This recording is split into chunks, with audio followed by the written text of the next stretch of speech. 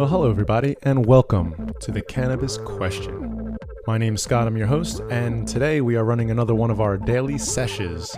Before we jump in, I just want to give a shout out to all of the international listeners.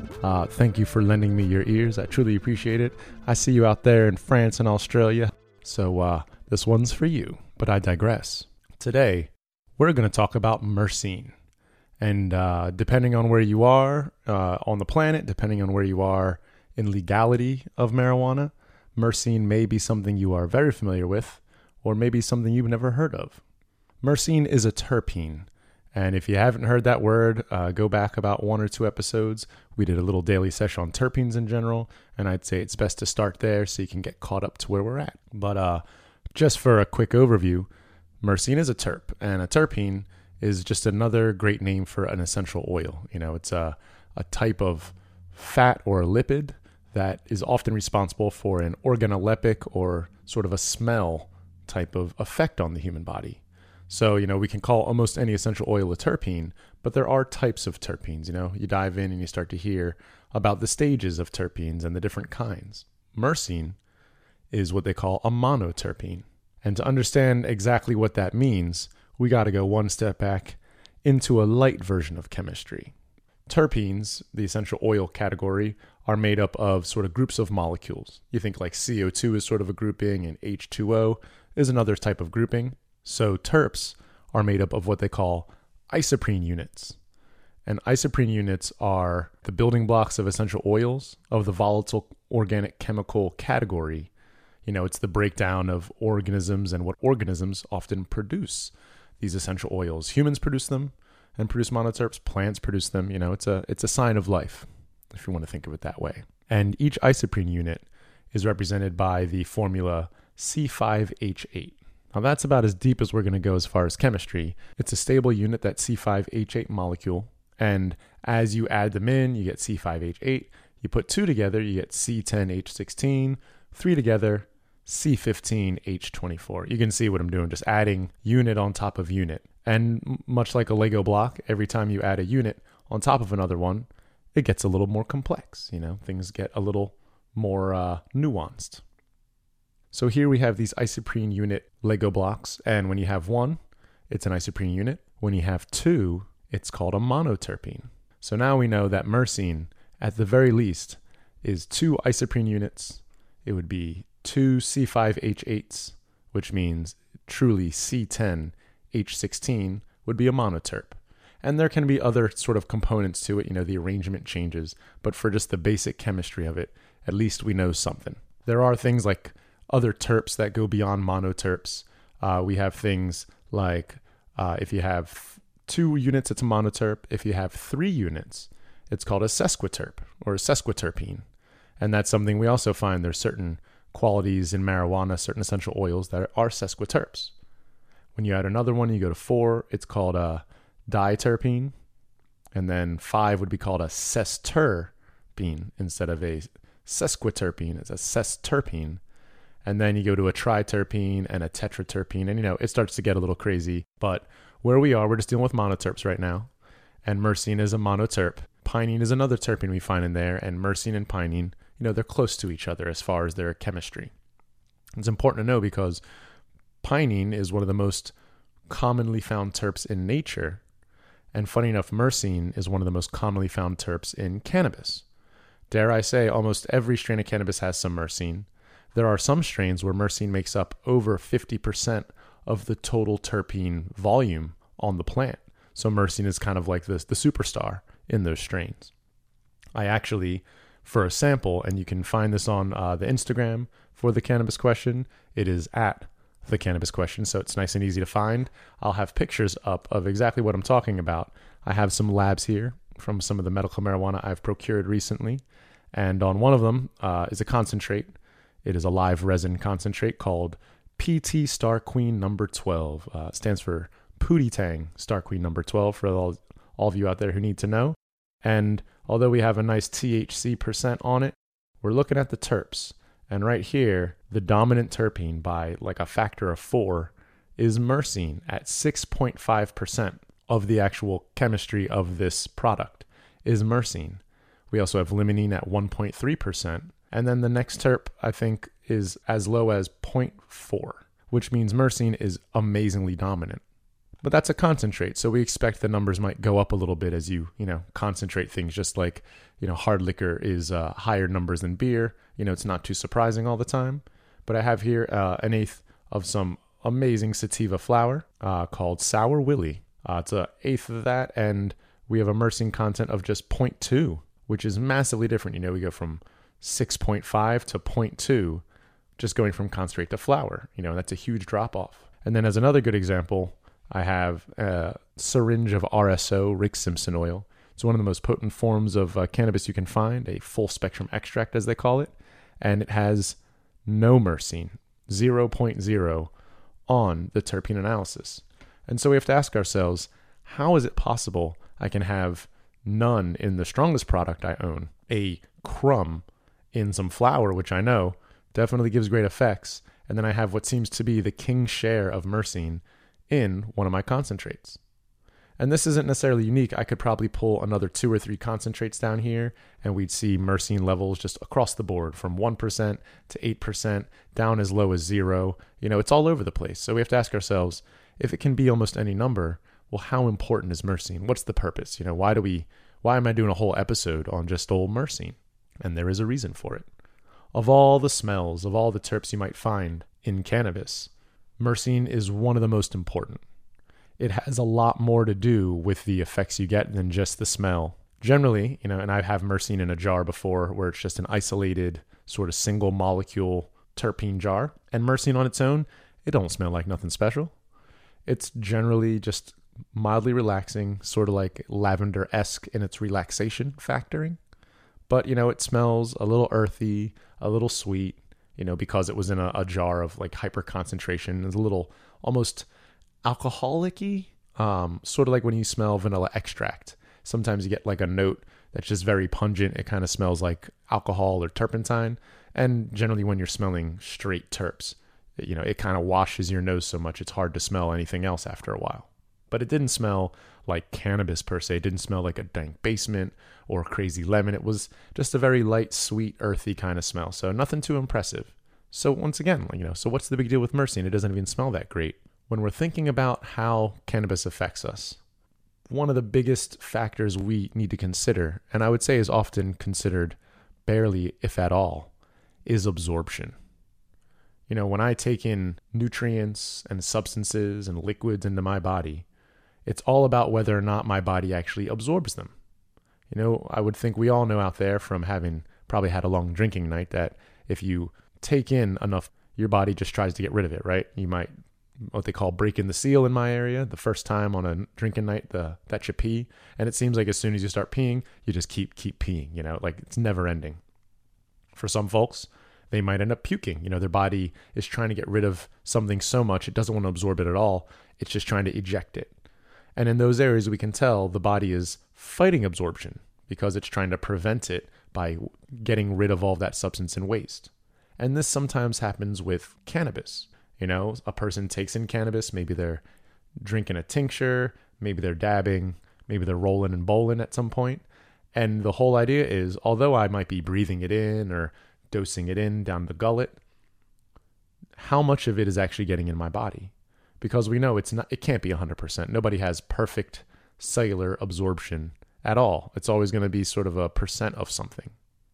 And in the same way, I'm looking at this PT Star Queen number 12, this heavy myrcene concentrate, and I can see that, 6.5% myrcene, that's got to be a lot. But will I actually get all of it?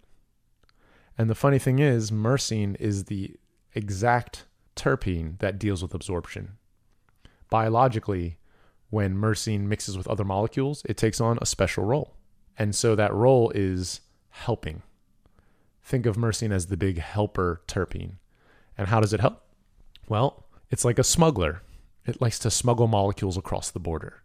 This is probably touching on some recent political, I'm sure, thinking and speaking that we've heard across the board, with refugees, with the Mexican border in America. We're always talking about, what it is to cross barriers. So myrcene is like a smuggler. It's trying to take other molecules over the border, over the barriers in your body. So it tries to help absorb things. And although it does have a light smell to it and it's going to relax you a little bit on its own, when you have a big molecule with myrcene, myrcene's only 2 isoprene units. It means it comes off, it's a top note, just like we mentioned in the terpene episode, and it's very weak. That's why they call them volatile organic compounds, because they're weak, they're unstable. They release very easily. You just brush up against them, they fall off.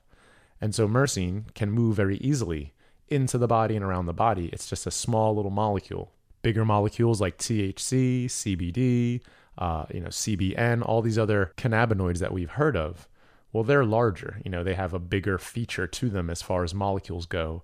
And so they're not going to really be able to pass between our barriers as well. And this is a huge part of studying cannabis, because not only are we worried about what's in the product, but we're worried about whether or not I'm actually taking it in all the way. If I have that drink, am I getting all of the alcohol in it, or am I just getting a percentage? So let's say I have a room full of THC, right? That's my dose of the day. Got like 20 units of THC. And when I take them into my lungs, I breathe in that hit. And I wonder, do I get all that THC, every piece? Now, for those of you out there, I'm sure, who have sessioned with other people, it feels like maybe a quarter or a third of the actual dosing probably just wastes into the air, right? While you're passing the bowl, while you're microphoning that joint, you're telling a long story, and it's just burning off. So we know I'm not getting necessarily 100% of even what I rolled or what I put in my dab. And then I think, well, what about what goes into my body? What actually hits my lungs? Will I get 100% of at least what gets down in there? And no, of course you wouldn't, because your lungs don't touch every piece of air that you breathe in. It's not going to scrub it. So we know you probably get absorption based on the health of your lungs. The longer you use your lungs and use and abuse them, the less they function so well. They lose efficiency. And then as we age, they also lose efficiency. So it's a never-changing target. The thought being, if I take in a certain amount of THC or CBD or cannabis, am I really getting all of it? And no, you're not. But myrcene, sweet myrcene will come in, and it will try to get more of that cannabis to uptake into your system. It smuggles it across the brain-blood barrier and tries to get it to the receptor sites itself. So most of the time, when we're reading terpene profiles, when we're thinking about the potency of cannabis, not only are we looking at the percentage of THC that's in the cannabis, sort of the starting potency, but we're also looking at myrcene to show a little bit of sedation, but also to help understand how efficient I might absorb all of the great cannabis percentage that I see in my potency analysis. And so now that I know that it helps THC uptake, when I see myrcene like in the Star Queen up in the 6.5 percentile, I know that might be a real heavy hitting strain, because the cannabinoids as they come in are going to sort of have this lead goose, this myrcene, come in and help break it through the barrier of our bloodstream into our brain. And that way it can go and create a multitude of effects, really give us what we're looking for. And in some cases, it might, give us too much. Just like drinking on an empty stomach, if it uptakes too quickly, you might fall down, you might kind of feel like you are sleepy. And that is obviously by design in some way. If I see a product that's high in myrcene, my first thought is, man, that might hit really heavy. Dare I say even sedate you, because it's just going to really help all that THC uptake and probably maximize the benefit of that quick kind of, I feel really potentially euphoric or really tired, it'll go with you. And this is something that I'm glad to see has had an effect well beyond the specific marijuana market. There's a friend of mine who had been hospitalized and went through like an acute surgery, nothing too big. And they actually ended up dosing them with myrcene when they left the hospital. And we might all think like, that's kind of weird. They weren't giving them cannabis. Why would they give them myrcene? Well, myrcene's a big helper, right? It's a smuggler. So when they gave my friend opiates to sort of help with managing the pain as he was leaving the hospital, he was able to use the myrcene as a predose so that the opiates could also more efficiently uptake into his system. And what that means is I don't have to take 1,000 milligrams of an opiate to get the 500 milligrams of effect, as my body sort of rounds off and metabolizes some of it and some of it goes to waste. Instead, I can take a lower dosage and get the same amount of effect because I'm actually using more of those molecules. More things are arriving at the target site. Think of drinking water sometimes. You drink water, you pee it all out. So you're not really getting hydrated by it. And depending on how much water you drink, you might keep some of it in you with a couple sips or a cup. If you overwhelm your system with water, it'll become uncomfortable and you might start to have some of it go to your waste system. And this is exactly the same thing that happens with cannabis. If you take in enough, your body might try to let go of it and waste it, just like if you drink too much alcohol or too much water. But if myrcene's present, it's going to help that uptake, and it's most likely going to still give as much of an effect as it can, given all the chemical players that we know are dancing together. Now, this actually brings us to a very interesting old wives' tale concerning exactly what happens with myrcene. So, as I started working in the industry, I was talking to some scientists about this, and I'd heard that if you eat a mango, within maybe an hour of when you're about to use cannabis, that it will hit you harder, is what they told me. They're like, oh, mangoes, it gets you wrecked. And I thought, how the hell does that make sense? Here's this mango, they're usually sweet and delicious, but I don't see how that's going to get me higher. Like it isn't cannabis. Mangoes never really got me high at any point in life. I feel like I wouldn't be able to buy them if that was the case. But the hack is with myrcene. You see, mangoes have a relatively high content of myrcene. Funny enough, as does thyme, hops, and cardamom, amongst, other plant entities. But mango's got a bunch. Thyme also, up to 65% of the weight of thyme could be myrcene. So, big smell coming off of that plant. But when you eat a mango, the myrcene will absorb into your body before the cannabis and start to sort of prep where it's going, Think of when somebody's going to play baseball, or they're going to have a soccer match. They manicure the field. They make sure all the blades of grass are the same height. It's like in golf. Generally in any big sport where there's grass involved, they're going to make sure the playing surface is appropriate, prepped for the landing. And that's exactly what myrcene will do. It'll get your body ready for the game of THC being absorbed in. So then, an hour later, now that you've had your digestion sort of take a pass at it, maybe both passes at it, and you have myrcene starting to flood your system a little bit, you take in that cannabis, and not only does the potentially 0.2% myrcene in the sour willy flower come in, but I'm now going to also have all this other myrcene already active in my body, helping it smuggle across my borders, helping deliver these cannabinoids to my cannabinoid receptors and all the cellular sites that they're looking for. And that means I'm going to get more effect from the same dose. I might not have to use as much, so that's a nice way to sort of save some money during a pandemic. And I should be able to dictate a lot more nuance now that I know I can sort of synergize my cannabis with my food, with certain other spice entities. That way, now I'm understanding why whenever I dose and whenever I use cannabis, why there happens to be this nuanced complexity to the situation. If you didn't know eating mangoes could affect your high, then you might have been just never eating mangoes or always eating mangoes and not realizing that that was a huge part of your experience. In my mind, an informed decision is the best kind. So if I'm running low, if I'm scraping by the old seeds and stems, trying to pick through my ashtray and find a roach that'll just work, now I know, when it's the last pinch of my head stash, if I eat a mango and wait a little bit, I can actually get like a full effect, maybe even more of an effect than I thought from a small dose. And that might get me through, a rough time or a dry spell. It might help me be able to budget manage. Or if cannabis doesn't seem like it was working as well for me or my tolerance is going up, now I got a great way of being able to help make everything more efficient and effective.